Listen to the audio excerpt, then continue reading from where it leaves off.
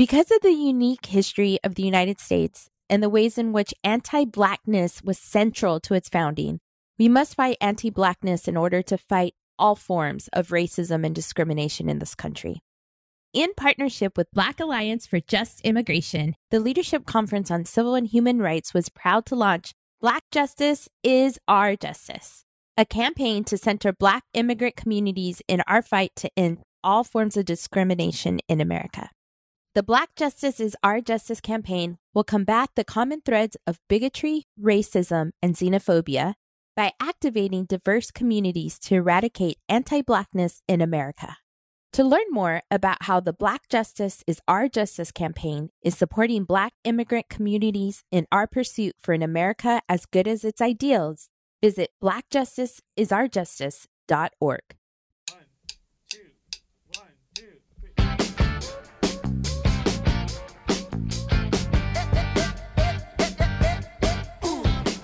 Welcome to Pod for the Cause, the official podcast of the Leadership Conference on Civil and Human Rights and the Leadership Conference Education Fund, where we expand the conversation on the critical civil and human rights issues of our day.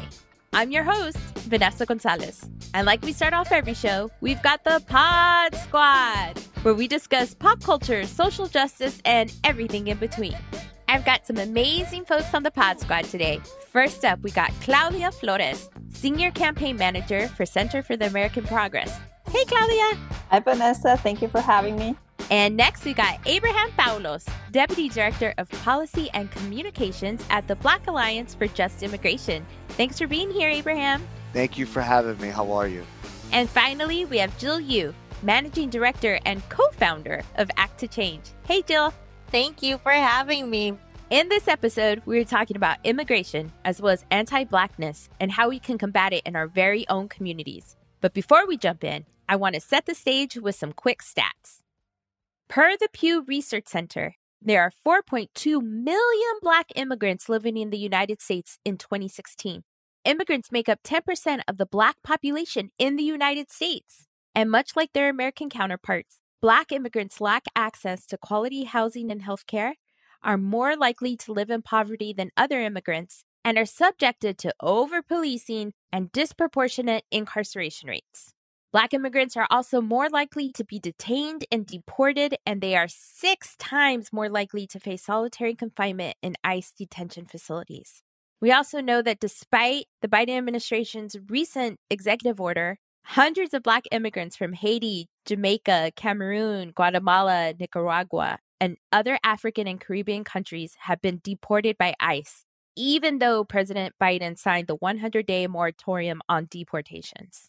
We're going to get into that a little bit. But before we get started, I want to talk about what is anti-Blackness. We often say that we have to move away from anti-Blackness, that a lot of systems and programs are centered on anti-Blackness. And so, Abraham, what does that mean when we ask people to move away from their anti-Blackness? What are we asking people to do?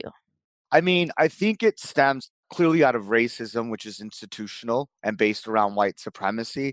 But anti-Blackness also goes into other communities, such as our Latinx community, our Asian American community. And what it does is that it basically says that this inherent anti-Blackness, which is a sort of not necessarily a disdain, but this tension within those different communities and different cultures against anything Black, whether it's darker skin, whether it has anything to do with, Africa and the diaspora. So what it is that it's an extension just outside of racism that goes into other communities that might be also going through systematic oppression and racism. But even within that community, we go a little deeper that brings into light how we are essentially not providing sort of a solidarity that's real with Black people.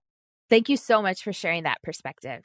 When people think about immigration and the immigration issues that face our country, people often and automatically go to immigrants from Central America, South America, right? Mexican in particular. I am from Texas, and so that was a long part of the conversation. And so we often leave out of the whole immigration conversation our Black brothers and sisters who are just, as we just heard, in danger of immigration, ICE coming at them in danger of deportation. And so I want to ask Claudia, The Biden administration made a concerted effort to center immigration legislation and reform priorities, and we were all excited about that. And they issued the 100-day moratorium on deportations. But why is it important for the administration to center Black immigrants in all their work starting from day one as they're looking at the larger systems?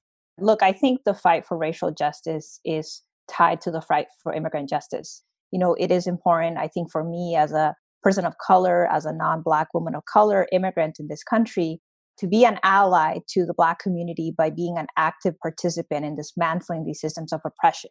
The way I see it, and the way others have also shared why it's important to have a race equity lens, is because we want people in this country to be able to not just have citizenship, but even for those with citizenship to be able to live a life full of dignity. And what we see right now, especially at this moment when our country faces the challenges of COVID-19, you have a president that ran as a candidate on this whole notion of building back better. And I think what we as advocates, and myself included, what we're trying to do is making sure that we are holding the president accountable to that notion and making sure that we are addressing the issues that are disproportionately hurting our communities. And that means addressing the issues that are really hurting Black and brown people in this country. We know that in the case of immigrants, they call us essential to the labor market, but then we have these policies that treat us as expendable. So what we need from the Biden administration, and we've seen, some serious leadership so far, but we have some of these discrepancies, especially on the field, because we have these systems, right? Like if you think about ICE, these systems were put in place to dehumanize people and to prevent them from living free in this country. So that is what we're fighting right now. And it's an uphill battle, but it's one that I am hopeful that with more energy and with more pressure, we can get to a better place in this country.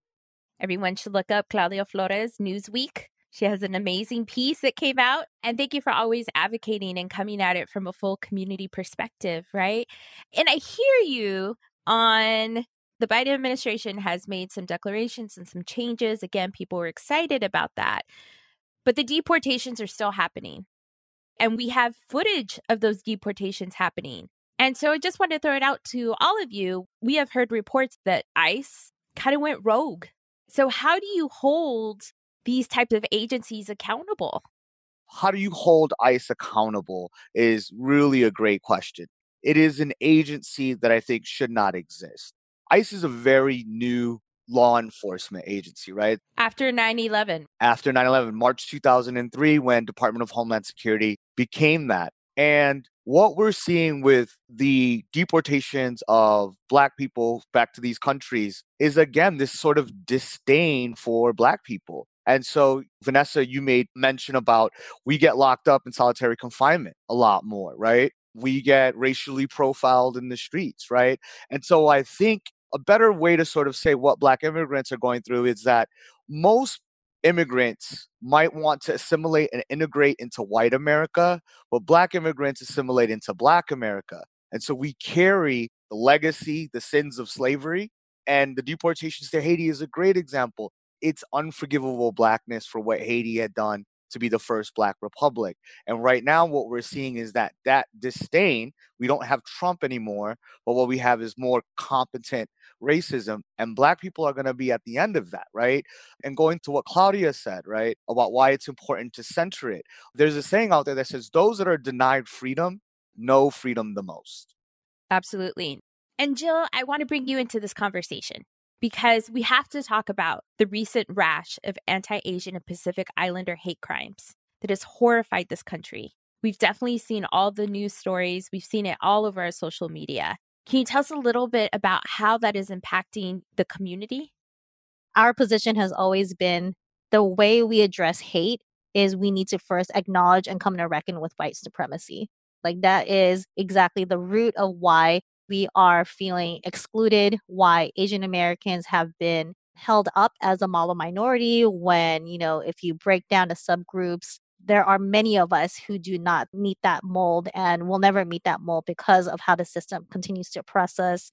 It's in the lens of this feeling of otherness. We were being targeted. We were being bullied because we were never accepted. We were always this perpetual foreigner. And unfortunately, like with our physical traits, which we should be proud of, they are traditional, like easy to spot. And connecting it with the pandemic, right? Connecting it to the former president whose name will not be told.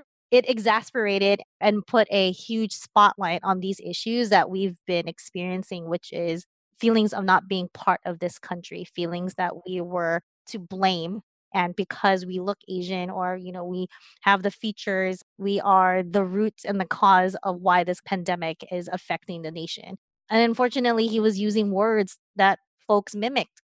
Kung flu, the China virus. I remember when I first experienced it, I saw an Instagram story of some woman who changed the words to the song Kung Fu Fighting Yeah. to Kung Fu Fly. And it got a lot of views. People thought it was hilarious and it struck a chord with me. Like I remember being younger, I had so many experiences where there was this other microaggression, like racism. I was a Hollister. They thought the Buddha logo on the t-shirts. I don't know if y'all remember that. I remember those. It was red. And it said, rub my tummy. Yes. Anyway, so it reminded me of that, how they minimize our experience, our cultural experiences. And we're trying to be funny, but it was incredibly hurtful. And I want to also make these connections, right? Because part of this is it's deep-rooted. It's systemic. It's what our country has been built upon, this idea of white supremacy and to continue to prop up white supremacy. I think a perfect example of that is this anti-Asian and Pacific Islander hate that we are seeing is not the first time in our country's history. And I think, unfortunately, many Americans, myself included, did not necessarily learn about the deep history and in particular, the camps in California. I didn't learn about some of that stuff until I was in college. And even then, I think I only learned bits and pieces of it. And so when we look at what the Asian American community is going through, when we look at what the Black immigrant community and just the Black community in general is going through, I think it is helping a new generation of activists and organizers start to tie our history into the ongoing issues that we're seeing. I mean, Abraham, do you have hope that we're going to start to learn how to push back against these things more effectively and stop them in their tracks?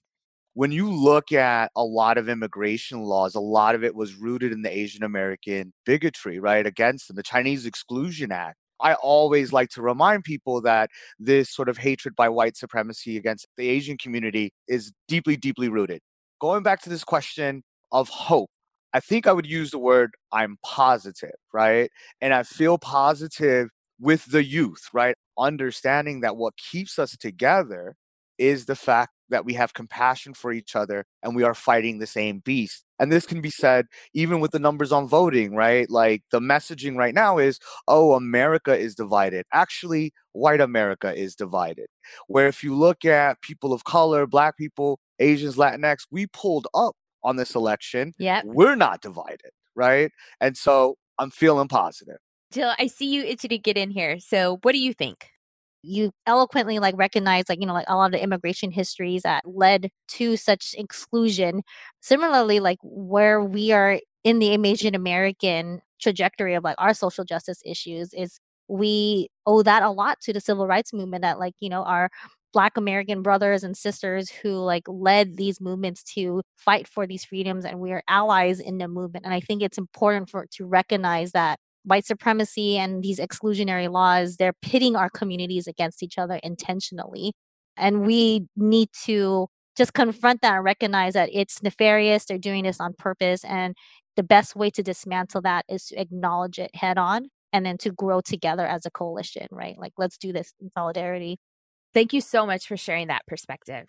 Now, I want to turn to DACA, Deferred Action for Childhood Arrivals. So, Claudia, can you give us a quick kind of rundown on what DACA is and then how can it be improved? What are we looking at right now? I am one of the 800,000 Deferred Action for Childhood Arrivals beneficiaries.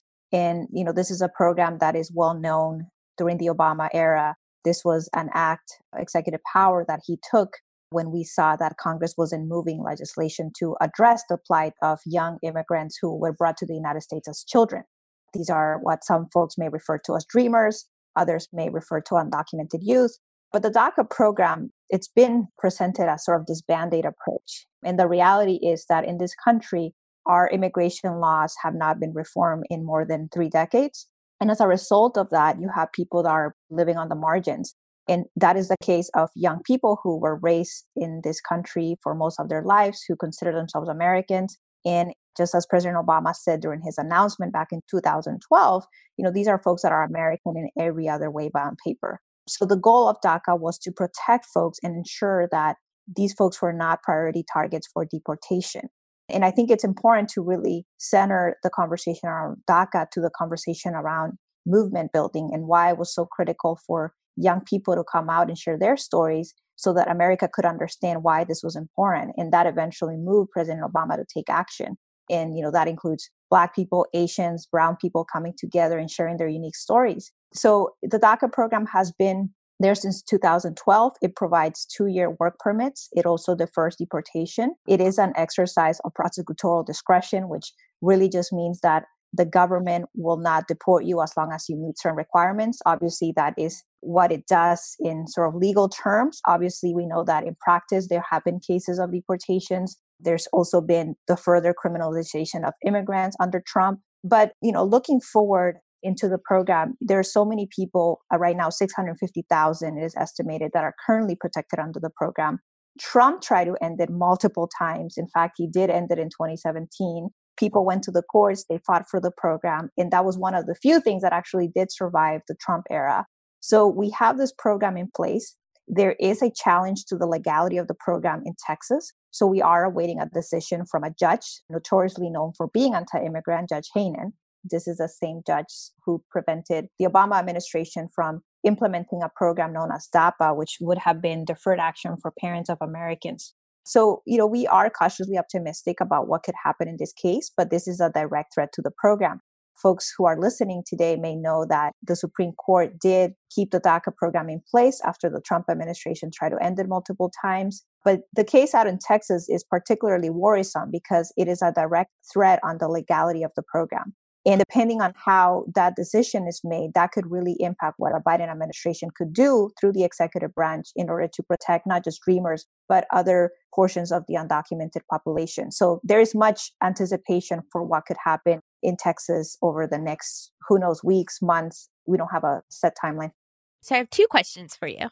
What can we do to make sure that Black immigrants are also included, not only in the narrative, in the program of DACA and what that looks like? And then also, this program has been ping-ponged since I can't even remember the first time it had to go to the courts. So what can we do to stop it and make it just put it into the lifeblood of the country and make sure that DACA lives forever? What do we need to do? I mean, at this point, storytelling is really critical, sharing the stories of who are the folks that are impacted. But I also think it's important to underscore, how we have expanded what is a mass deportation and detention system. And at the same time, we haven't kept up with the necessary reforms that we need to build a system that works for all Americans.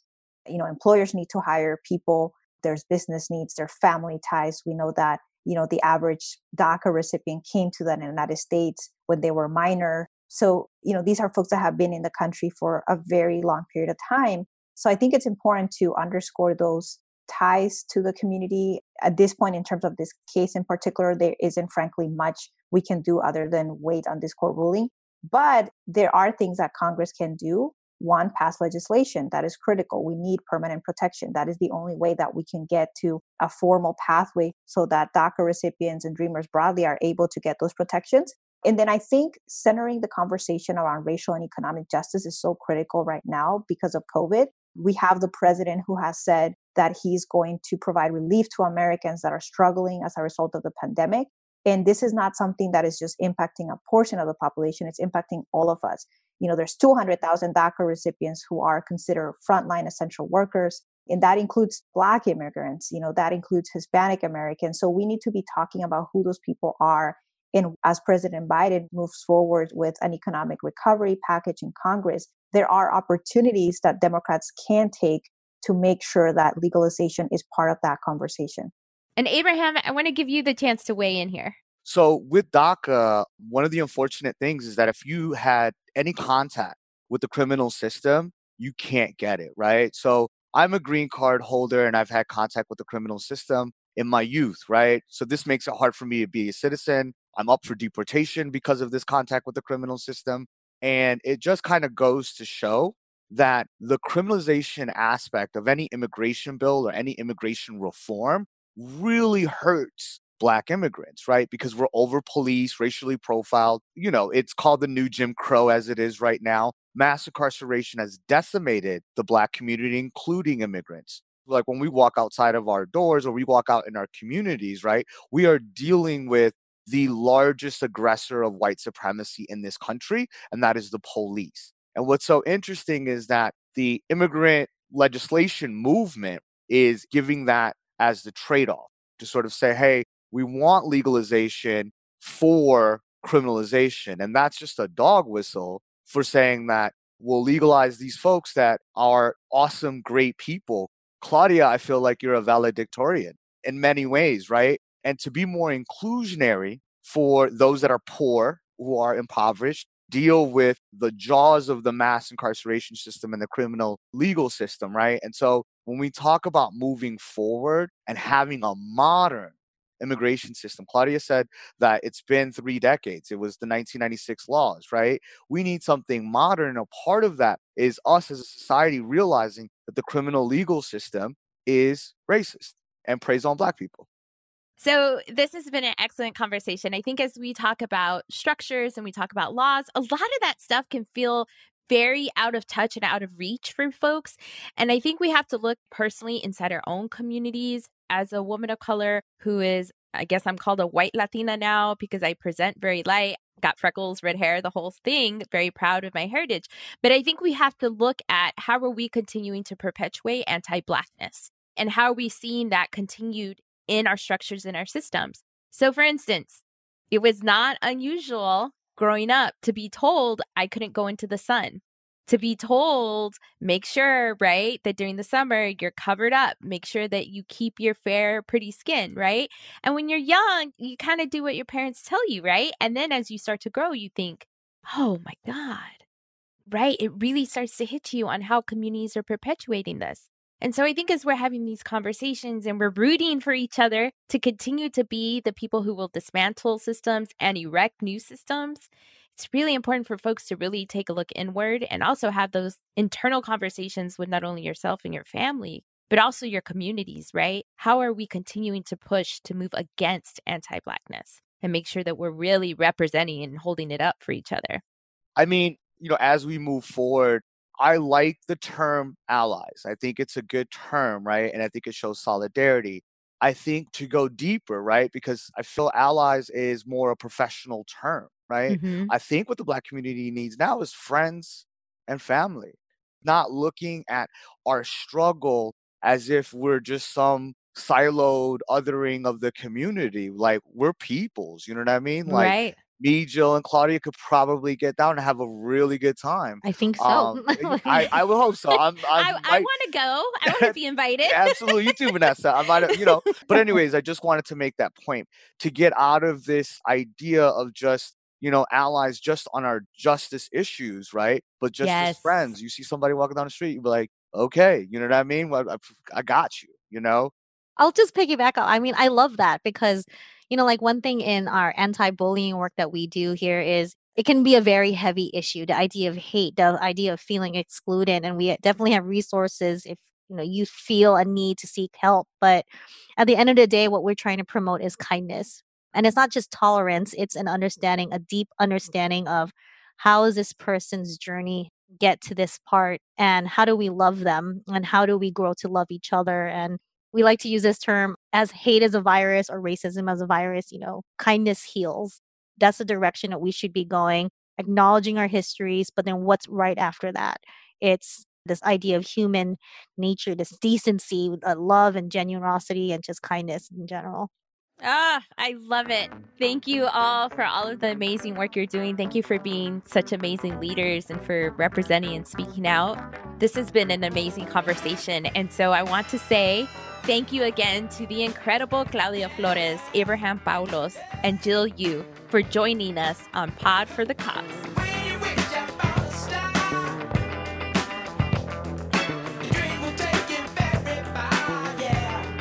Thanks for listening to to Pod for the Cause, the official podcast of the Leadership Conference on Civil and Human Rights and the Leadership Conference Education Fund. For more information, please visit civilrights.org. And to connect with us, hit us up on Instagram and Twitter at Pod for the Cause. And you can also text us. Text Civil Rights, that's 2 words, Civil Rights, to 40649 to keep up with our latest updates. Be sure to subscribe to our show on your favorite podcast app and leave a 5-star review. And until next time, I'm Vanessa Gonzalez. Thanks for listening to Pod for the Cause.